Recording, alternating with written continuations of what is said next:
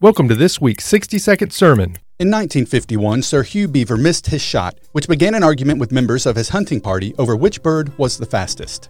Upon realizing there was no way to definitively determine an answer to this and many other debated topics, two brothers were commissioned to create a compilation on a variety of subjects.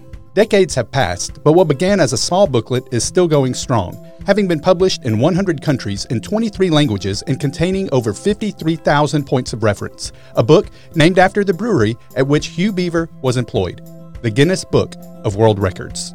Psalm 119:30 says, "The unfolding of your words gives light. It gives understanding to the simple." People look many places for answers, whether it's the internet, self-help books, nature, or even inside themselves. But there is one place that provides true wisdom. And while it contains the secret to a fulfilled life of salvation, it is not meant to be kept secret. When you or those around you are hurting, searching, or struggling, go to the one source for peace, the Bible.